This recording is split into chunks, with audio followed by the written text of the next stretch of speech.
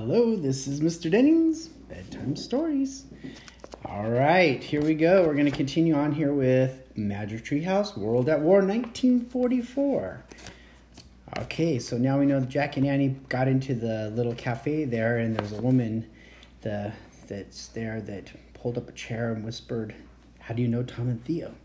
So let's go to Chapter 9, called Code Breakers. Jack and Annie stared in shock at the woman. Before they could answer, the door to the bistro swung open, and 3 Nazi soldiers entered. The men ignored everyone as they sat in a corner table not far from Jack and Annie. The young waitress moved quickly to serve them.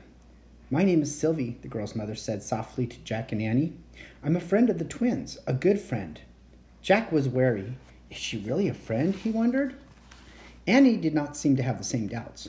"Oh, wow, hi," she said in a low voice. "We know their parents." "I've never met Tom and Theo's parents," said Sylvie. She glanced at the table in the corner. The Nazis were laughing loudly with her daughter. "In the resistance, we keep our personal lives secret from each other. That way other families might avoid punishment if one of us is caught." "Do the parents know what happened to their sons?" "No, only that they were caught in Paris," said Annie. "They don't know if they're in prison or not." "Tom and Theo are not in prison. They are safe," whispered Sylvie. "With the help from others, they escaped from jail and fled to the south of France. Then they crossed over the Pyrenees Mountains into Spain." "That's great," whispered Annie. Jack looked at the Nazis. They were still joking with Sylvie's daughter. Was there any chance Sylvie was working with them? What if this was a trap? Was she making up the story about Tom and Theo? "Are you sure that's true?" he asked, narrowing his eyes at Sylvie. "I understand your caution," Sylvie whispered. Then she slowly moved 2 silver spoons into the shape of a V. Jack nodded. Okay, he thought. He was willing to take the chance that Sylvie was telling the truth. Sylvie then straightened the spoons. "It is very dangerous for you to carry these flyers," she said under her breath. "I know, it's my fault," said Annie. "I wanted to help Tom and Theo.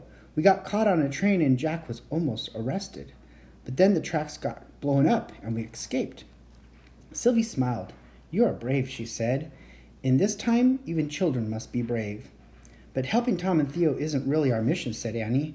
"We're trying to find a friend and help her escape to England." Jack glanced again at the corner table.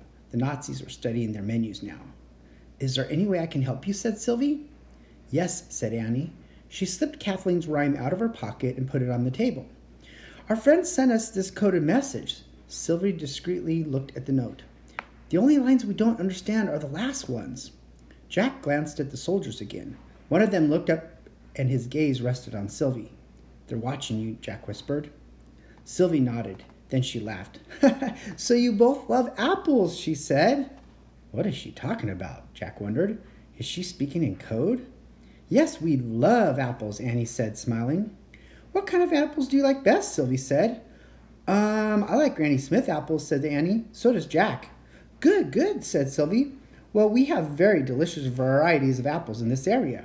They have funny names such as the Gentle Bishop and Skin of the Dog, but my favorites are the Yellow Knights and the White Calves." Jack didn't know what to say. He wasn't sure how to play this game. Annie looked calmly at Jack.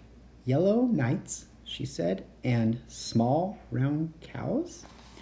Oh, said Jack, "apples!" So in her note, Kathleen was secretly writing about apples, not knights, not cows. Annie laughed. "And can we find those delicious varieties of apples somewhere near here?" she asked. "Oh, yes," said Sylvie. "In fact, my bistro is on the Road of Rocks. Down the street is a deserted chateau with a small orchard. Beautiful yellow knights and white calves grow on trees there. So perhaps that is where you will find what you're looking for." She casually tapped the note. Jack saw that her fingers were pointing to a line, "A crack in a rock beneath the boughs." "Cool," Jack said. "Thank you." "You're most welcome," said Sylvie. She stood up and straightened her apron. "Enjoy your day, children. I hope you find the apples of your dreams." "With your help, I think we will," said Jack. He glanced at the Nazis. The soldier was no longer looking at their table. He was lighting a cigarette and listening to his friends. Jack flashed a quick V as for victory sign at Sylvie. She smiled, then crossed the dining room back to the kitchen. "Friend," Annie said to Jack as she put the note back into her pocket. "Big time," Jack said. He checked a clock on the wall. "It's almost 2. We have 6 hours left." He took a long sip of lemonade, left some money on the table, and stood up. As he and Annie quietly slipped out of the bistro, he heard the Nazis laughing with each other. It was still cloudy outside. A damp wind was blowing. "This is the Road of Rocks," said Annie, looking at a sign. "Now we just need to find a deserted chateau." "What's a chateau?" "I think it's like a big fancy house," said Jack. "Cool," said Annie. "Let's find it." "Oh, wait," said Jack. "We have to do something first." "What?" said Annie. "Come with me," said Jack. He led the way around the bistro to an open window in the back. Through the window, they saw Sylvie in the kitchen. She was stirring a pot on the stove. Jack looked around to make sure no one was watching. Then he called in a loud whisper, "Sylvie!" She looked surprised and came over to the window. "Yes?" "Could you do us a favor?" said Jack. "Could you send a wireless message to the BBC?" She nodded.